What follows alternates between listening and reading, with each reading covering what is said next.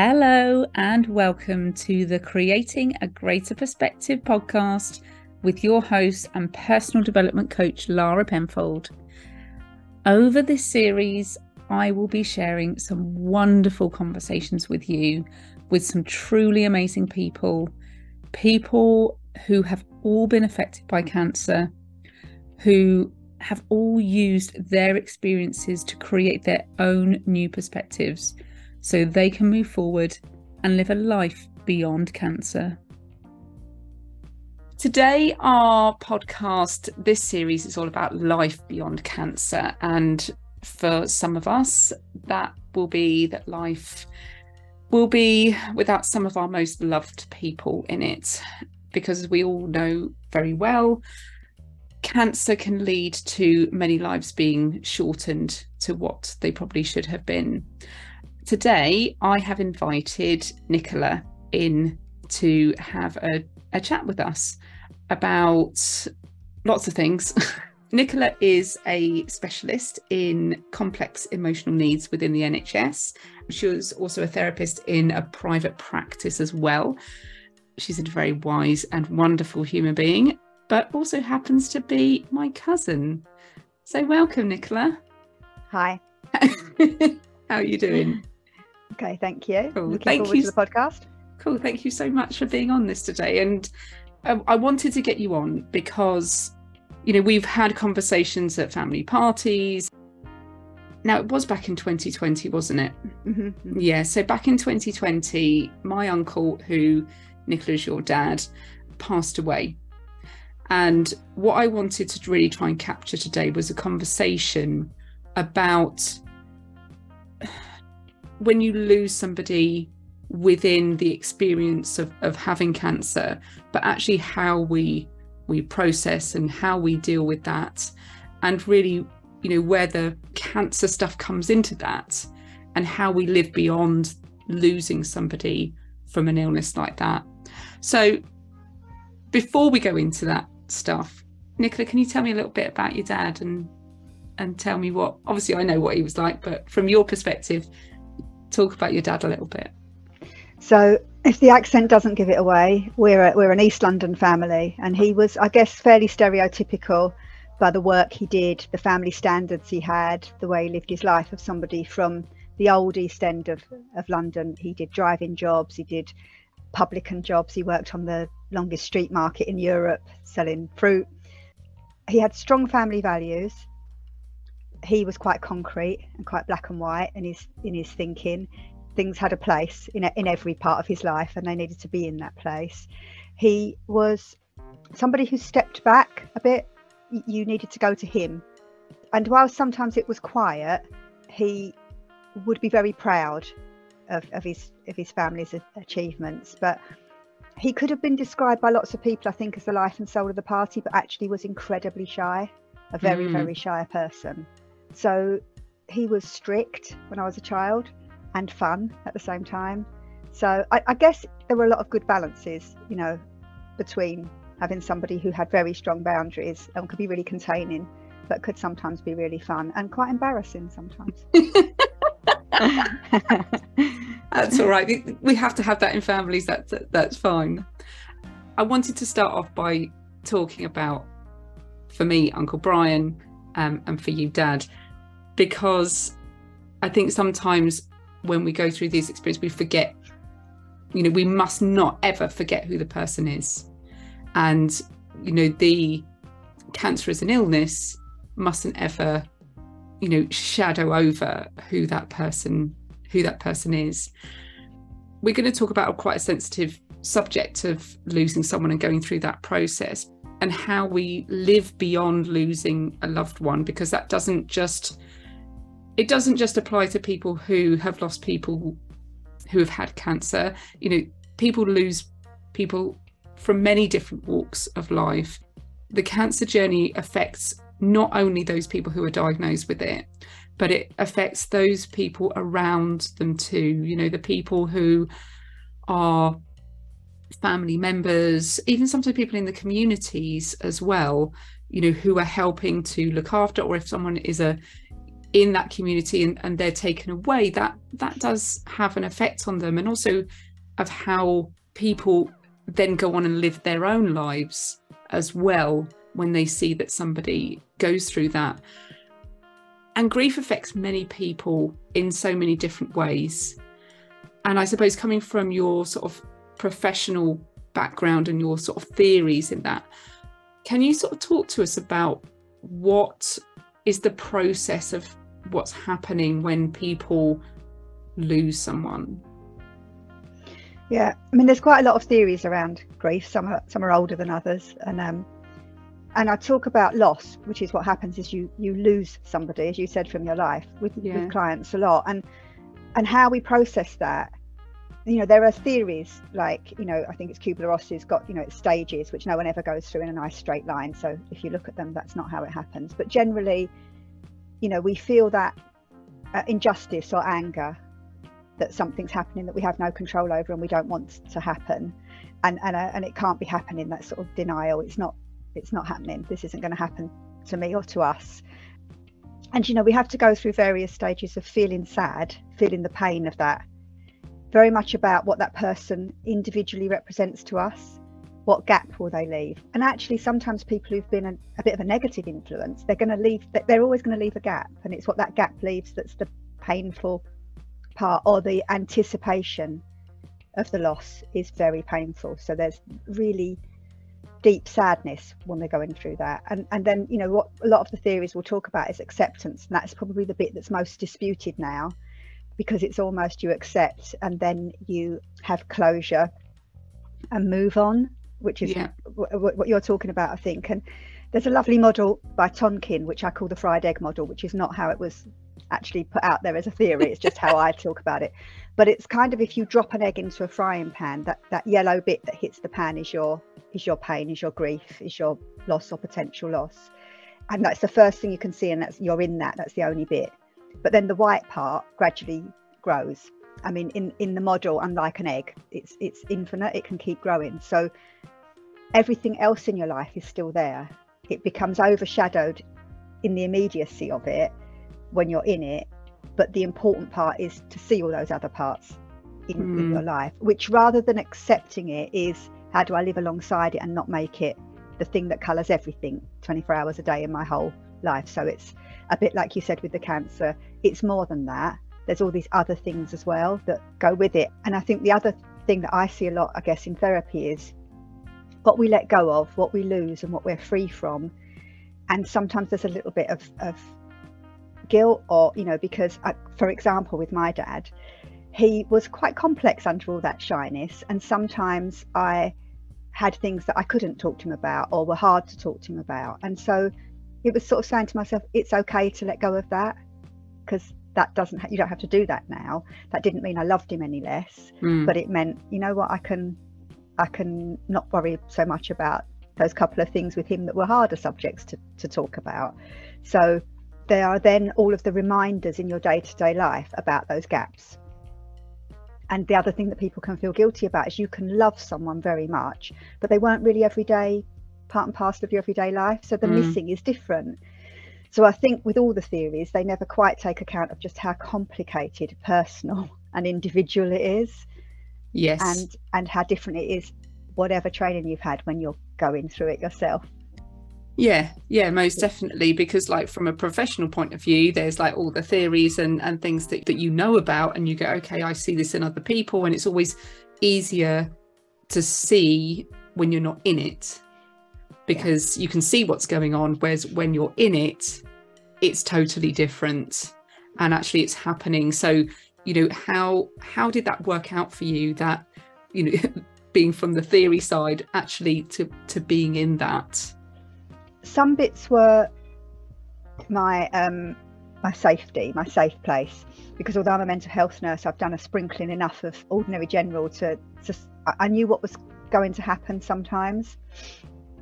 And again, actually, it's where do you fit in your family? What's the role you've been assigned in your family? Are you the carer? Are you the wild one? Are you the fun one? You know, who are you? So that was a real at the same time thing. So on the one hand, when we got to the end part of Dad's illness, I had a good idea what to expect. where other people in the family didn't. Mm. That was helpful. Then at the same time, people expected me to be a nurse and a carer and the strong one. And I didn't always feel like that at all. Yes. Yeah. And there was a real good example of how complicated this is, in that Dad was very private, and his approach and his attitude to cancer, I don't know how unusual it was, but it was perhaps difficult for people around him that he chose to be that way. He was also of a generation that believed doctors were always right and know what they're doing, and you don't question them. And when he was really very stoic, but actually experiencing some discomfort towards the very end of his life, he refused to have any medication or take anything at all, even paracetamol. And when I tried to persuade him, he said, well, you're not a real nurse, so what do you know? So so we didn't want him to be unnecessarily in discomfort, but unless the doctor's surgery or the nurse told him, nothing else was going to do it. And I'd noticed a shift. I'd noticed that he'd stepped down, and I knew what that probably meant. Yeah. And he would not call the doctors. So myself and his partner and my sister all agreed that the time span between the next appointment and now, at that time, was too long, and they really needed to review him quicker. But nobody wanted to go against his wishes, because that was the rule in our family. You didn't do something if Dad said not to. You didn't do that. It was how our family worked. And I called the GP surgery and said, please don't say I've called. Please don't say I've called, because my dad will be really annoyed with me. He's very proud and he'll be really angry. But I actually think that he can't wait 5 or 6 days. And I wonder if you could bring the review forward, because I can, he seems to be experiencing these symptoms. And the very well-meaning nurse popped round and said, your daughter rang, she was worried about you. And that was probably one of the most difficult parts of the whole thing, because my dad's partner and my sister were, I'm so glad it was you who did it and not me. Still didn't want to get in trouble. So yeah, it was like, we're not going to get told off. And it was very close, less than 2 weeks before we lost him. So I got really told off. Oh. And so that was really difficult, because I knew I'd done the right thing. Yes. But I had to take exactly that, Lara. I had to be in trouble, and I had to be told off. And he kept ringing me and leaving me messages, and I was absolutely like 6 years old. Oh my God, I'm going to get told off. This is terrible. But and he did tell me off. And then it was exactly as Dad was. He told me I shouldn't have done it, and these people are very busy, and I really shouldn't have troubled them. And he told me off and said, don't do that again. And I said, I'm really sorry. It was just because I love you and I was worried about you. And he said, well, yes, but you shouldn't have. And I said, okay. And then it was done. And the next day he sent me a message and said, I love you. I'm proud of you. Yeah. But in the moment, it was really nothing changed my relationship with him, where I did not want to be told off by Dad. Yeah. So, and when you're about to lose someone, those moments are precious and it's difficult. Yeah. So being a professional, having all that training was helpful, but it was a bit of a double-edged.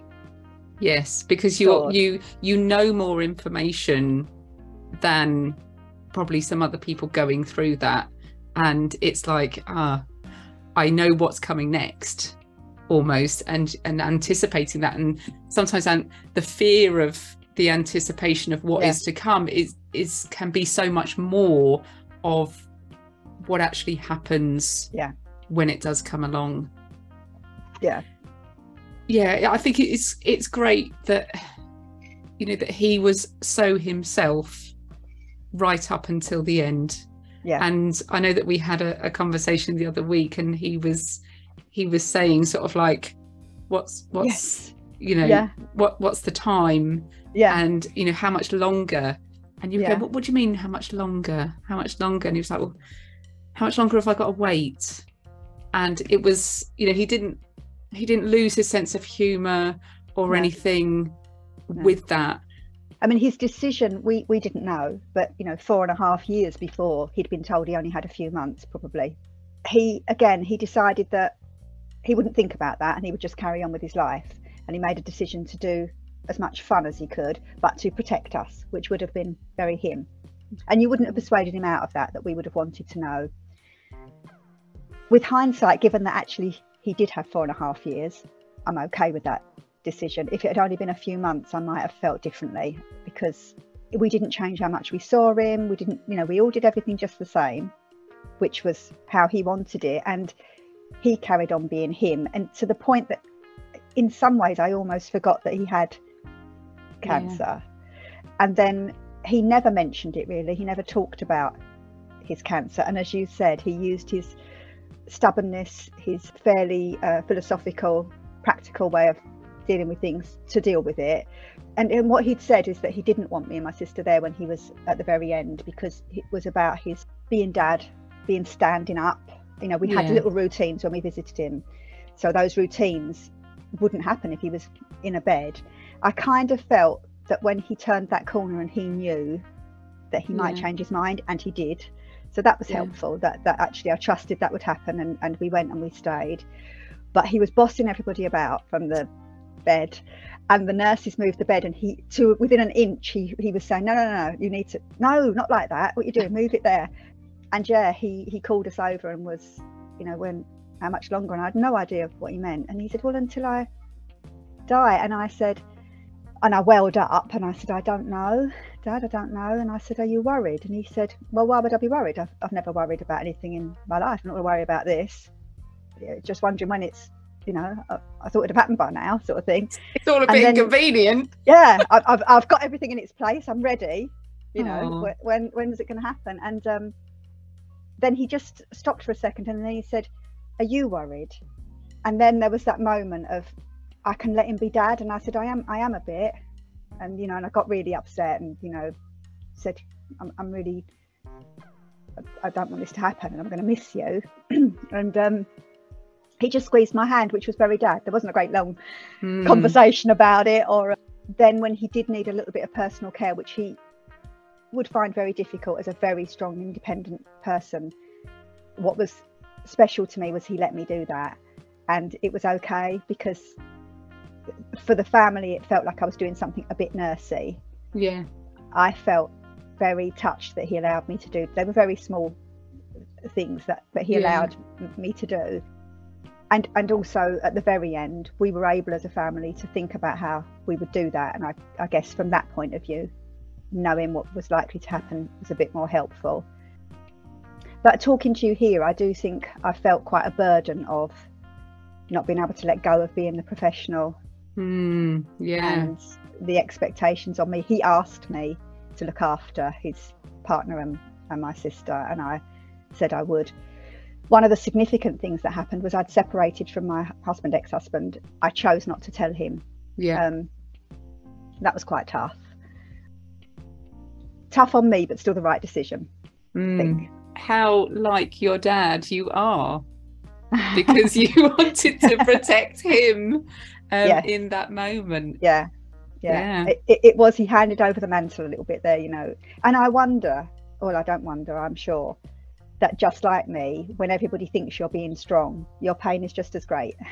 Yes, when definitely. You're being the one who's carrying it, it's just the role that you've somehow taken on somewhere and got good enough at that you carry on doing it, I suppose. Sometimes when you want to put it down, it's quite difficult and actually quite alarming. There was one day that I did lose it.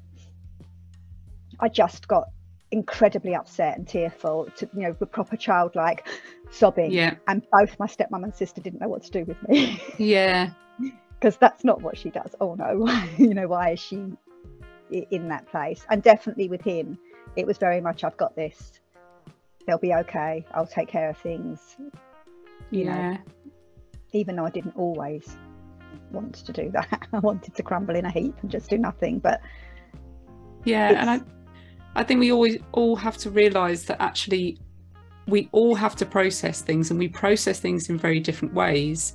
And whatever it is that we're going through, even if you are this strong person on the outside, like you say, we don't feel it any less just because we look like we've got it all together.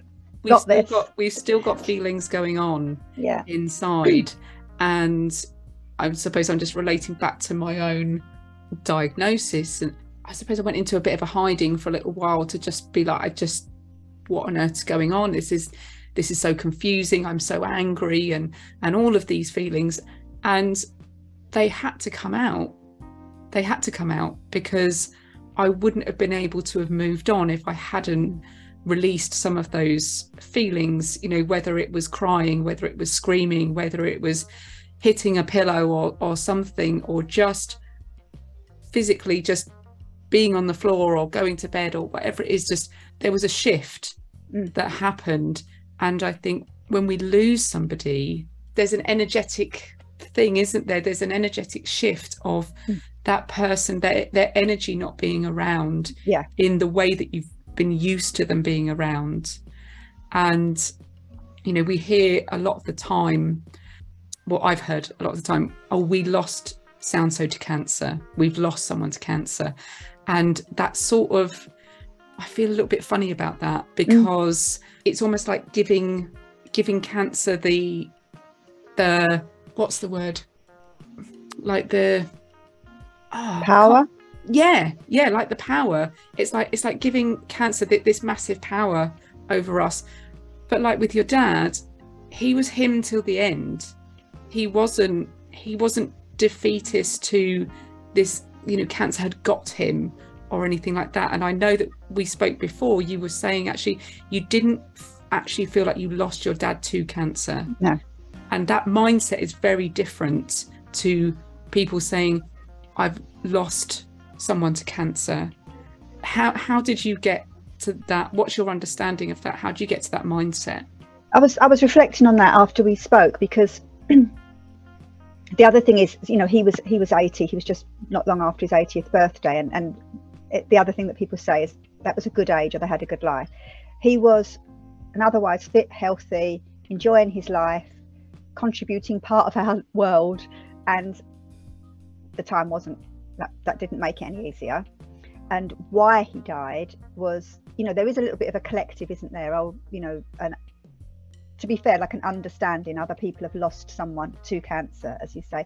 I just never thought of it that way, because he didn't ever speak about his cancer diagnosis or treatment in any great detail. He really didn't make it that big, so that made it a lot easier. And I don't think it would have made any difference to my loss if he'd had a heart attack or a stroke or been in an accident. He died. Yeah. And that happens to be the thing that he died of, from the reason that he died. And my anger was, he wasn't ready. He made himself ready, because he was a very kind of, as I say, pragmatic person. Once he reached a point where he thought, this is coming now, and he very much was in an acceptance place, which made it so much easier probably for everybody else. I wasn't ready for him to be gone. I still miss him, and so it wasn't so relevant to me. But I remember my sister-in-law was in her early mid-30s, and she had quite a rare cancer. It was a very sad journey, in that thought that she was in remission, they thought it was cured, and then there was a rapid and aggressive recurrence. We lost her, and I was trying to think, did that make any difference? But I don't actually think personally I label that as cancer. It was a destructive thing that got into her. Something happened, an illness, a thing that took her life. Again, I'm not sure that I would have felt. It's almost like cancer becomes like this living thing, this person, this it's like it's the enemy, isn't it? Whereas she could have had some other rare illness, and what wasn't fair was the loss of her from our lives. We didn't want her to go, but death is really actually random. It comes to us all, and there are a variety of ways it can get us, and I'm not quite sure why it isn't that relevant to me. My nan, at my other side of my family, nan to ours, Lara, was had multiple sclerosis, and I wonder if that actually she's probably why I became a nurse. But and both grandparents were quite stoic, and that's same. And I'm not saying we have to be. There's nothing wrong with saying why me and being upset and all of those things. Using the word stoic with caution, but something about an approach and an attitude to life. And I remember she said that the MS is an unwelcome guest, but I just have to live with it. And I liked that, and that she went for life and chose what she could get. So if she couldn't use her left arm, but I can still use my right. If she couldn't walk, but I've got a nice wheelchair. and I'm also cautious not to say that we all have to have a bubbly, get out of bed full of positivism, you know, attitude, and that can save the world.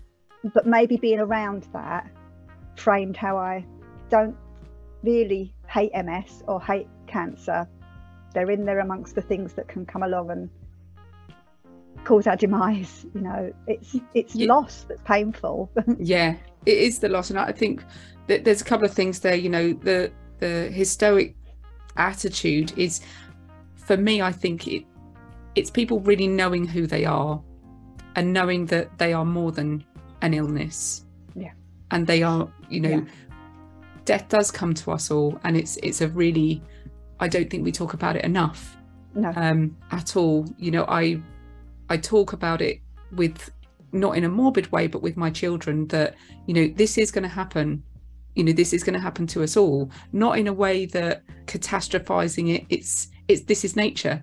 This happens, and everyone will go at one point. And yes, we will be sad, and understanding that process of it, but no one's immune from that. No. And, you know, and another thing is about, you know, it doesn't matter how much time we have. You were talking about, you know, if your dad had a few months or years, it's about always making the best of what we have, because we don't know. Don't know. So let's stop wasting that time of you know, holding back, and really living beyond what it is, because I think some people can get stuck very much in the grief process of what happens. And, you know, we know that the person who we have lost isn't going to want that person to stay stuck. They want them to go on, and they want them to live their lives. You know, they want them to really use every moment that they've got to say, do you know what, I'm still here. And we know no one knows how long we've got, but let's know who we are. Let's enjoy what we like, and move forward and progress and live beyond the illnesses that we support other people in, or that we're affected by ourselves. And with that loss, I think a massive thing, it's like, even in a breakup, when you lose somebody, whether that's through death or a breakup, or, you know, a business breaking down, or a partnership or whatever, it's creating those new habits that you have. You know, your routines are going to change. You know, where you would normally sit and you would talk to somebody next to you, they're no longer there, and that feels uncomfortable, because that's not your normal routine. And some people, you know, they've been together for years and years and years, and they go into that way of life, and they always expect that person to be there, and when all of a sudden they're not, that feeling of loss, and I would probably say maybe a bit of emptiness there as well. Actually, it's about going through that cycle of change, which is really scary in itself, because knowing that something has to change, and it's unfamiliar, and we don't know what that change is going to look like, is difficult. It is a difficult thing to go through, but we all can do it. But we all need our own timelines, I think, on that, and there isn't a rush. And we are all very individual. I'd say, you know, myself and my sister we were very closely alongside each other, and that's what was helpful, was we sort of almost out loud noticed our differences, you know, and said, how are we going to manage this then, because you want to do this and I want to do that. And the routines, as I didn't live close to Dad, so I didn't see as much of him because of the distance, but we had routines that I didn't actually really notice till they were gone, I guess. He would ring, and it followed quite a set pattern of conversation. I never ever spoke to my stepmom. It was always, if I rang, she went and got him. We didn't stop and talk. We just didn't. That wasn't the routine. The routine was that she'd call him, he'd ask a series of questions, I'd ask him questions back, and he would say nothing much. He'd just ask me things about my family and the children and everything. Every week to every 2 weeks I'd get that call. She now makes that call. Oh, wow. I can't tell you how much I appreciate that she does that. We never spoke on the phone for 40 years, like in that way. So that's given me something, and it's gradually got a little bit further apart, but it did something for both of us. We perhaps had some similar things we needed to do in grief that everybody else didn't want to do. I still sent him birthday cards. Cards were a huge thing with Dad. Cards with soppy words were a huge thing. Card shops still make me cry. And then I realised that in my day-to-day, I would have this little mental thought that I would tell Dad when I spoke to him next on the phone. I'll tell Dad. So he's now got his face, which I'm sure he would not necessarily be happy about, stuck on the front of my fridge. And it's now become, I don't cry anymore. I say, when I go to the fridge, all right, Dad? And if I want to tell him something, I'll mention it out loud. And that really works for me. So I've sort of replaced it with a similar thing. Yeah. But I've thought about those gaps. And the other thing that you said that I do myself and offer that might be helpful to clients, I think it comes from a religious place, but I don't use it in that way, is to say sorry, thank you, and please. So every day I try, I don't always remember every single day, but I try to say sorry to the universe and to myself if, I had a mean thought or I did something that was not so kind as it could have been, because we're never perfect and there's always something I can say, sorry, I didn't really get that right. And then I have my gratitude. Yeah. And I know how hard this can be to hear when someone's in a dark place, that doesn't feel like it's got any gratitude. But I will literally, as you said, you know what, look at what's happening in the world. I've got a roof over my head, food in my tummy, my little pets that bring me so much joy. I've got a park really near me where I can go out and get fresh. There's always something that I can say. I have so much abundance, really, that I don't need compared to how life, could be.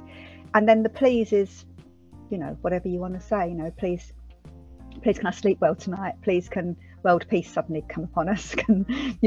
And it's not to a person, it's just out there. But that habit is really helpful in holding me when I'm on a bit of a dippy place, and I'm not doing as well.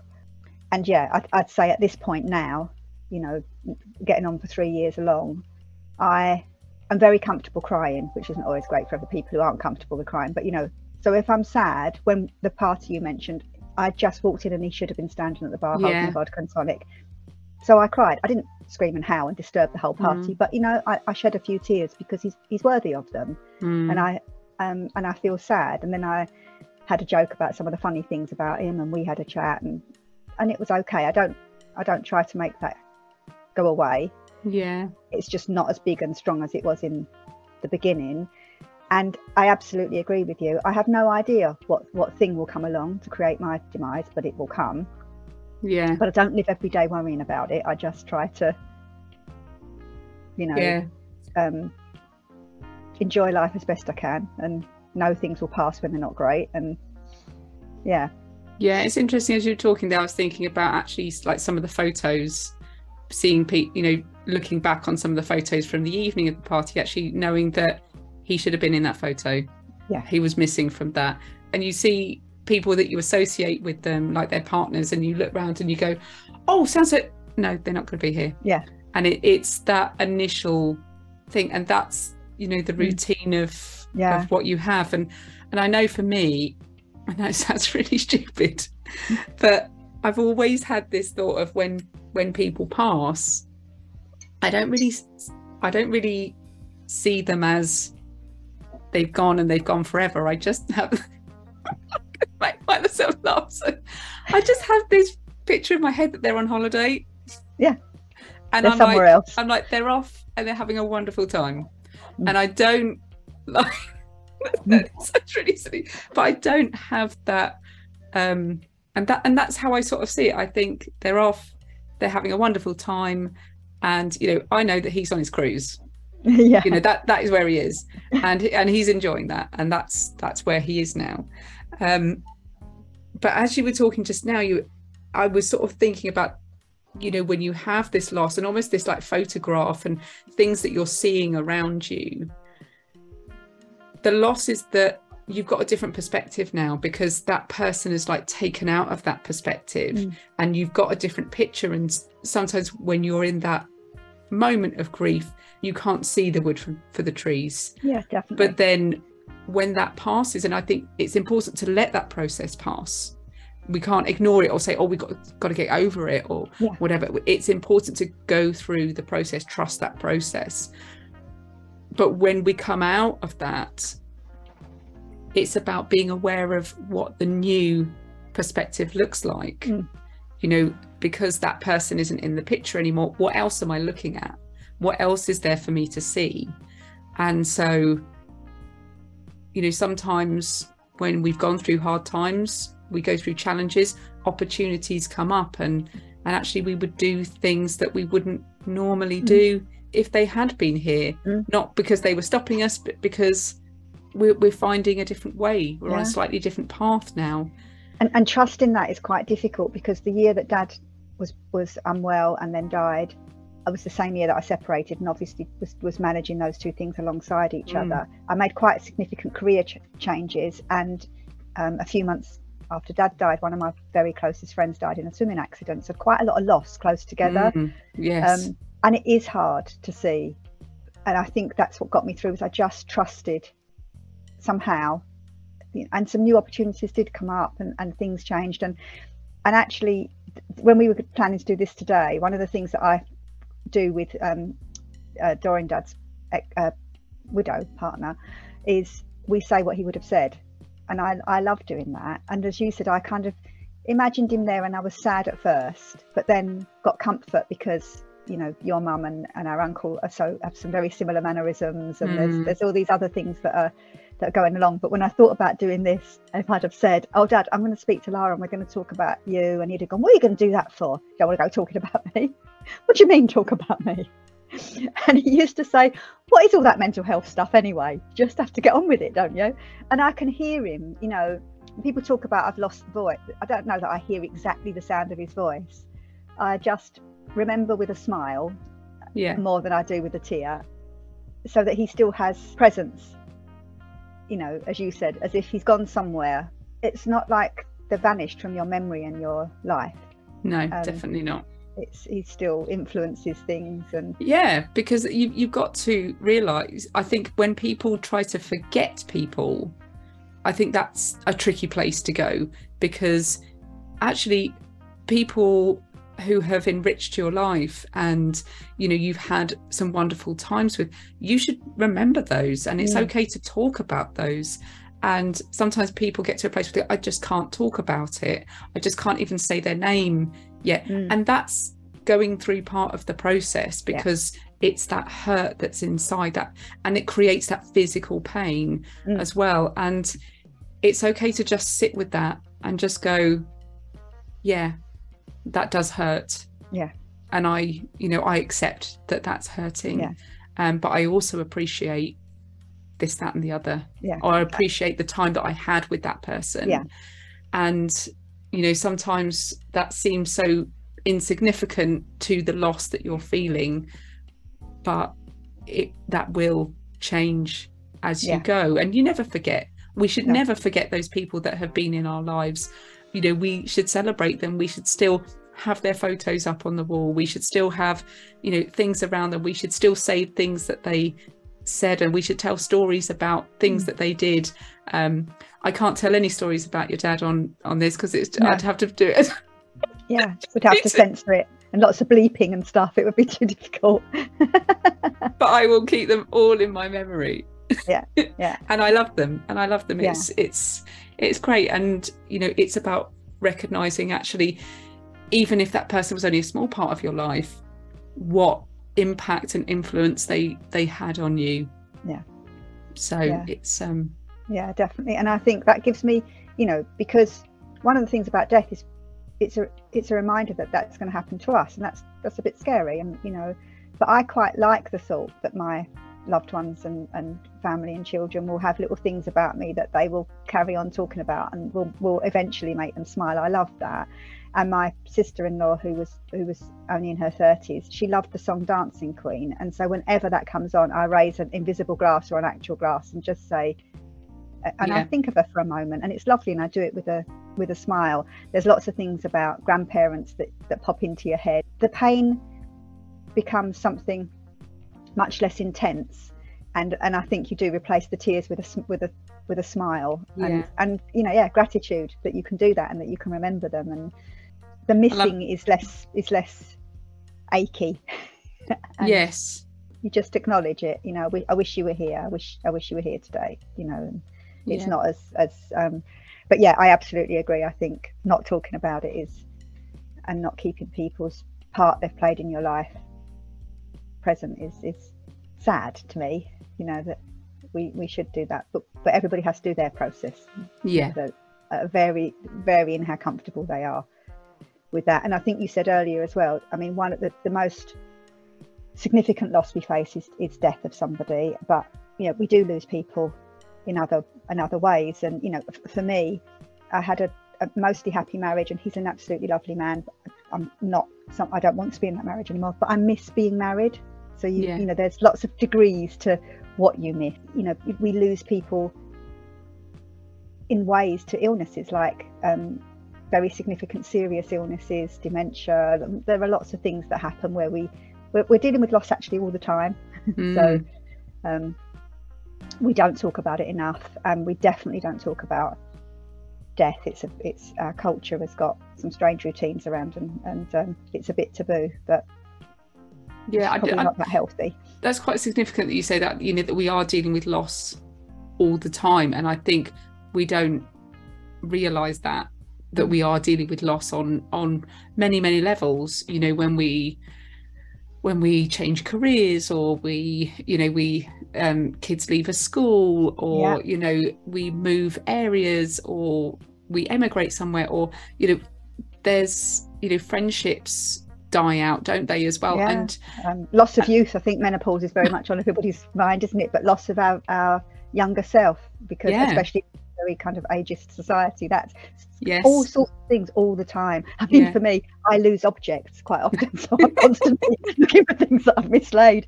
But if you think about that, in it's like, that's kind of a relatively small, but the feelings you can go through, I know I put it there, I definitely put it there, but it's not there. Well, how could it have gone? Am I going mad? And we go through all sorts of things just by losing, a key or something. So that's a relatively small thing. I was speaking recently to a friend who was finding it quite difficult in recognizing her loss as a single person, having become a parent, and realizing that actually she's not gonna ever get back to that point of just making a decision and going off and doing that, because she has a responsibility. And so realizing, she's a good few years in now, but she's realized this point of, actually, I've lost that life of being a single person, and when am I going to get this freedom back again?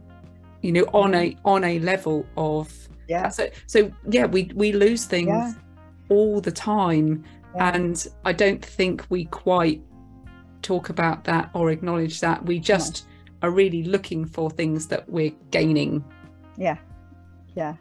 So great. Okay, thank you so much. You're very welcome for talking today. This has gone all different places, but I think I've really I think we've both really spoken on a level that actually, being able to move on, it's a process. It takes time. Everybody is different. Everybody has their own complex situations that are going on, and it's okay to continue to talk and celebrate that person who has been in your life, and appreciate the time, however long that was, the time that you did have together. And for that person who is going, for them not to be defined by the illness that they're having, remembering them as who they are, especially with when people have dementia or something like that, and they become almost a shell of themselves in those last bit of time.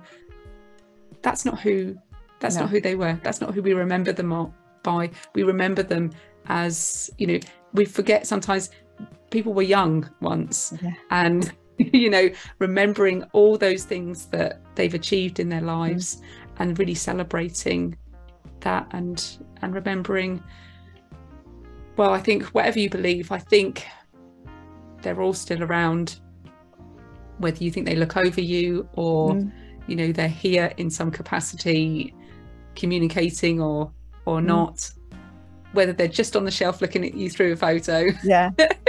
They're not here in the physical form, but we can still continue to love them just as much as when they were here in that physical form. Brilliant. Definitely. So thank you so much for today, Nicola. Okay, and thank you very much. Thank you for listening to me today, and I look forward to speaking to you soon. Have a great day. Take care.